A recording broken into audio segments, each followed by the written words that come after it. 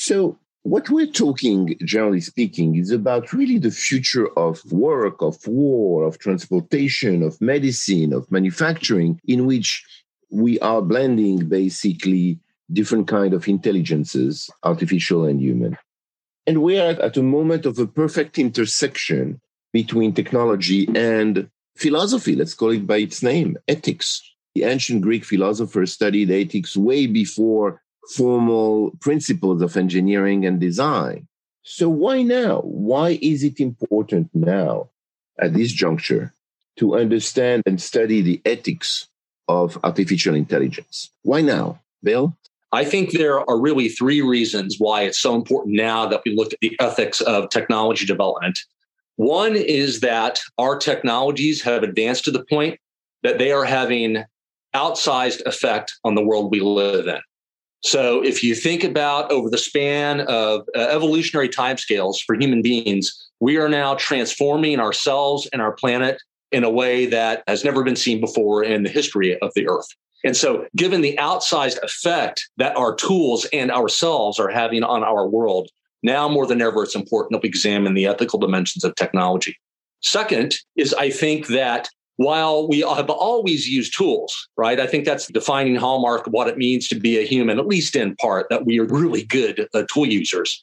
We're now reaching a point where our tools can stare back, right? So the object stares back, as the infamous saying goes. So in the past, I might have been able to use a hammer to drive a nail into the roof.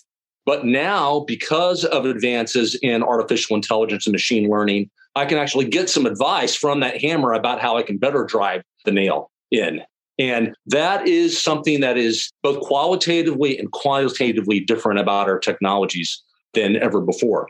Third, and finally, given that we are having dramatic impact and that our technologies can talk back, if you will, they're becoming cognitive, there's the possibility of emergent effects. And that's the third reason why I think that we need to think about the ethics of technology development. That is, we may design systems that, because of the way humans and cognitive tools interact, do things that were unintended, that are potentially adverse, or that are potentially helpful in an unexpected way. And that means we can be surprised by our systems. And given their impact and their cognition, that makes it all the more important that we think about those unanticipated consequences of these systems that we're developing. So those are at least three reasons why, but I know Chad probably has some more or can amplify on those. Yeah. So I think it's an interesting question. Perhaps the best answer is, if not now, when? But I also don't see this as a new phenomena. I think that we have a long history of applying ethics to technology development and to engineering specifically. When I was in grad school, I joined an organization called the Order of the Engineer, which I believe some of my grad school mates found a little bit nerdy at the time, but it fit very well with my sort of worldview. And it's basically taking on the obligation as an engineer to operate with integrity and in fair dealing. And this dates back to, I believe, the 1920s, a bridge collapse in Canada. And it became readily apparent that engineers have an impact on society, and that as such, we owe a moral responsibility to the lives that we touch. In the case of AI, I think that the raw power of artificial intelligence, of these computational methods, presents some moral hazards that we need to take very seriously.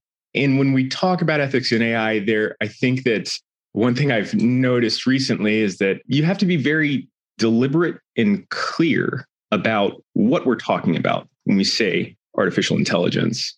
If you read between the lines in many conversations, it becomes readily apparent that people are talking about vastly different things. The AI of today, or what you might call narrow AI, is much different from the way that we hypothesize something like an artificial general intelligence that has intelligence closer to what a human has. These are very different ethical areas, I think, and they both deserve significant consideration. Thank you for doing a 360 on this notion, because I think the definitions are important as well as those categories, Bill, that you mentioned are very relevant. I think what most people worry today are about your third point, which is, can I design that hammer? You may give me advice of how to hit a nail, but can suddenly the hammer take initiatives that are not part of my design specification? The notion of emerging surprising behavior. I mean, Hollywood made a lot of movies and a lot of money just based on that very phenomenon of certainly the robot or the AI refusing to comply with what the human thought should be done. Let's start with examples, perhaps. If you can pick one example that you're familiar with from the military or from medicine, it can be robotic surgery or from education or any domain that you are familiar with, that describe how the use of it can represent an ethical dilemma.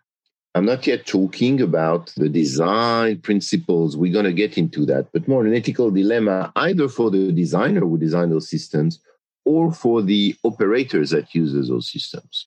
Could you share one example? I know you had tons of them, but to pick one for the audience so that we can situate at least the kind of ethical dilemma that are represented here. Who wants to start? I can dive in there, Danielle. And let me point out that Chad and I have a lot of agreement about how the kind of the history of technology development has always been shot through with ethical dimensions. And some of my favorite philosophers are the ancient virtue theorists out of Greece, who were even then concerned to think about social and physical technologies and how they impacted the shape of the polis, of the political body. It's interesting that Chad mentioned the bridge collapse. You might have been referring, correct me if I'm wrong, Chad, to Comanero's bridge collapse, which was where a new change in the design of the bridge, where we eliminated trusses from the design of the bridge, was what actually caused the aeroelastic flutter that led to the bridge oscillating and eventually collapsing. That dramatic footage that you can see on YouTube of the collapse of Galloping Gertie. And so that just highlights that these seemingly mundane engineering decisions we make, such as I'm going to build a bridge that doesn't have as many trusses, can actually have direct impact on whether or not the bridge collapses and takes some cars with it. So in a similar fashion, I'll highlight one technology that demonstrates an ethical dilemma, but I do want to note that I don't know that confronting ethical dilemmas is actually the best way to think about the ethics of AI or the ethics of technology. It's a little bit like the saying from, I think it was Justice Holmes, that hard cases make bad law. And so when you wade in with a dilemma, people can immediately kind of throw up their arms and say, oh, why are we even talking about the ethics of this? Because there are no clear answers and there's nothing to be done.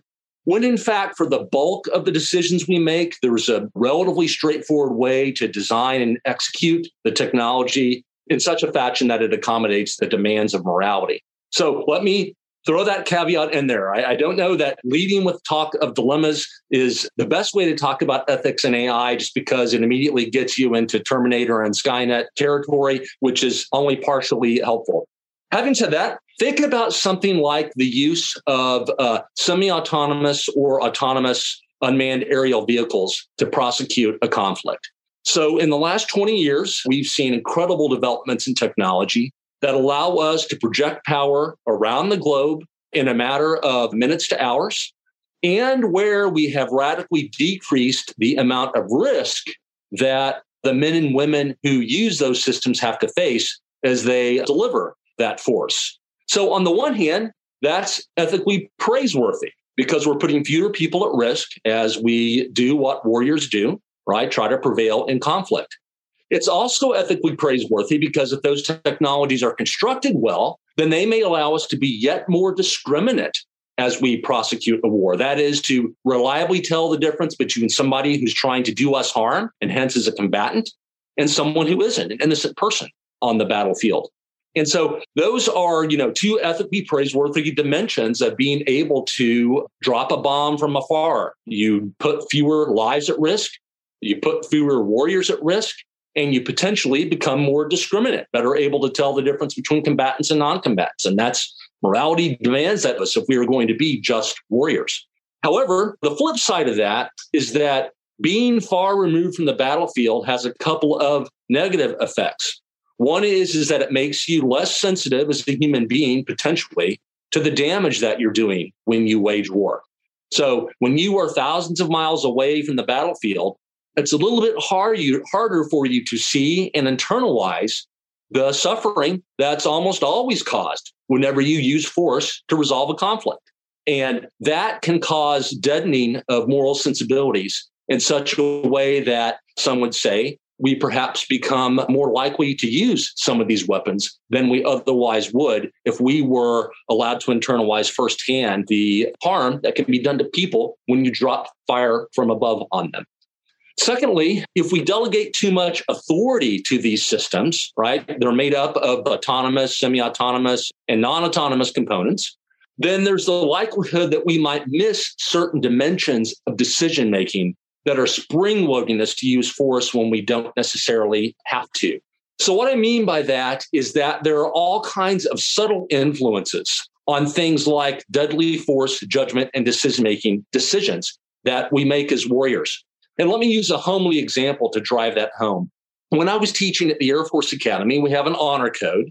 And so the cadets all swear that they will not lie, steal, or cheat, or tolerate amongst the cadet body anyone who does. And you might think that that is a matter of individual judgment to do something that you might later regret when it comes to, say, preparing for a test. You might make that fateful decision to cheat on an exam in a way that ultimately served no one's interests. Those who want people who know the subject matter and those who want individuals to be people of integrity, who don't cheat or lie. But it turns out that when you look at the data about what leads cadets or really any human being to make a bad decision, a decision they later regret, that there are lots of other forces that we need to take into account.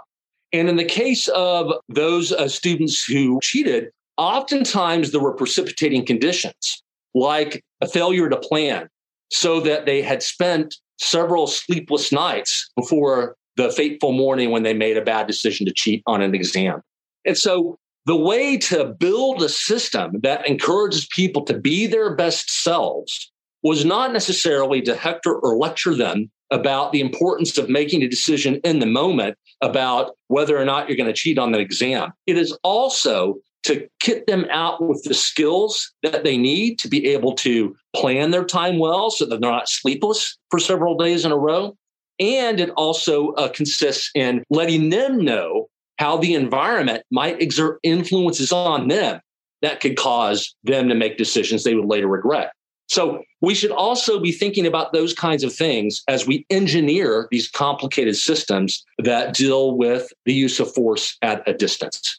So I consider that to be a kind of dilemma. Technologies that involve autonomous and semi-autonomous components that have upsides because they put future wars at risk and allow us to be more discriminate, but also might deaden us to the consequences of the use of force and might also unintentionally cause us to use force when we would otherwise decide not to if the system took into account all of the social psychological dimensions of use of force decisions.